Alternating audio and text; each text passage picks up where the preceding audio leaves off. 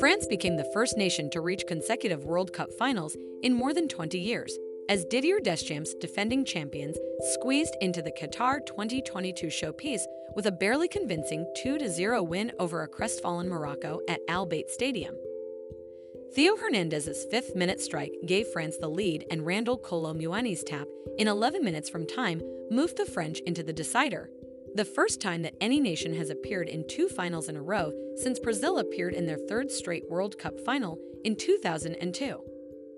But Deschamps' side will need to perform at a higher level than they did against an exuberant and determined Morocco, roared on by many within the 68,294 crowd, when they take on Lionel Messi and Argentina at Lusail Stadium if they want to retain the title and become the first nation in 60 years to win back-to-back World Cups.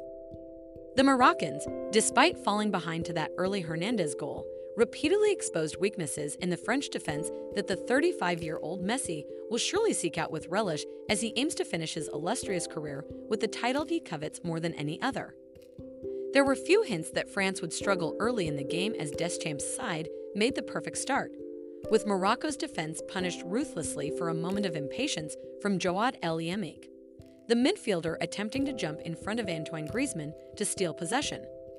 Instead, the Frenchman turned with the ball into acres of space, feeding Kylian Mbappé, and after the second of two attempted strikes by the Paris Saint-Germain forward was blocked, possession fell to Hernandez and he slammed it home with a scissor kick.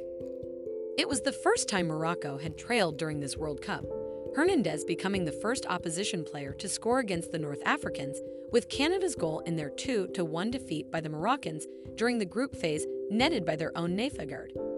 Rather than capitulate in the face of the world champions, however, Morocco went on the front foot.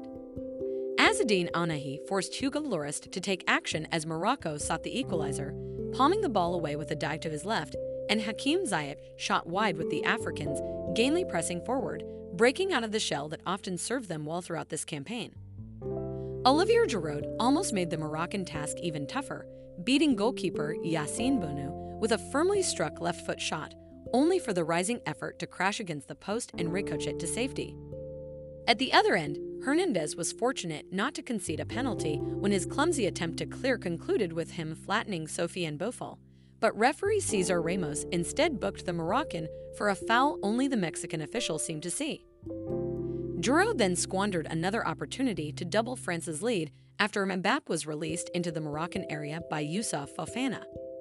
Mbappe's initial shot, off-target and ineffective, was cleared to the feet of the AC Milan striker, but he pushed his attempt well wide.